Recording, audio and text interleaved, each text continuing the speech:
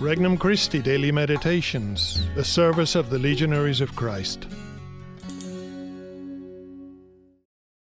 An RC Meditation for August 13th, 2022.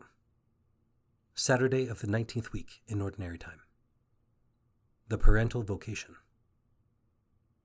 From the Gospel of Matthew, chapter 19. Children were brought to Jesus, that he might lay his hands on them and pray. The disciples rebuked them, but Jesus said, "Let the children come to me, and do not prevent them, for the kingdom of heaven belongs to such as these." After he placed his hands on them, he went away. Introductory Prayer. Lord God, I believe in your presence here with me as I begin this moment of prayer. I hope in you. I know that you will always take care of me. I want this time with you to be a sign of my love for you. I seek only to please you, without desiring any spiritual consolation for myself. Petition. Lord, help me to be faithful in carrying out the commitments of my state of life. First reflection. Bringing the children to Jesus. Being a parent is a lofty vocation. To be entrusted with the integral formation and eternal salvation of another human being is a task that is enough to make one dissolve into fear and trembling. Above all, parents must show the good spiritual instincts of the people in today's gospel. They have to bring their children to Jesus.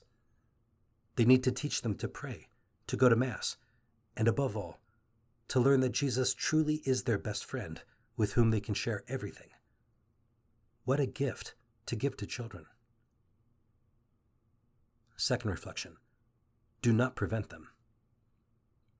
There are many ways to hinder a child's path to Christ. Our bad example is one of the main ones. Children pick up on the incoherence between our admonitions and our actual behavior. It's particularly unnerving when a parent begins to see his own defects mirrored in his children. That can serve as a warning call that we need to be living the Christian life with more authenticity. Our example needs to be a catalyst towards the good. Third reflection. The kingdom of heaven belongs to such as these. A good Catholic parent has only one true bottom line aspiration for his kids, that they get to heaven. This is worth all the prayers, sacrifices, and late nights. Precisely because the kingdom is where they belong, parents should have immense confidence that the Lord will send them the graces they need to persevere and carry out their mission effectively. Christ is the parent's biggest cheerleader. He wants nothing more than the happy reunion in heaven, where the parent will hear those wonderful words from his child. "Thanks for helping me get here." Conversation with Christ. Lord Jesus, thank you for my parents and all they did to help me grow in the faith. I am sorry for the times I judged them harshly. Grant them your abundant blessing. Resolution.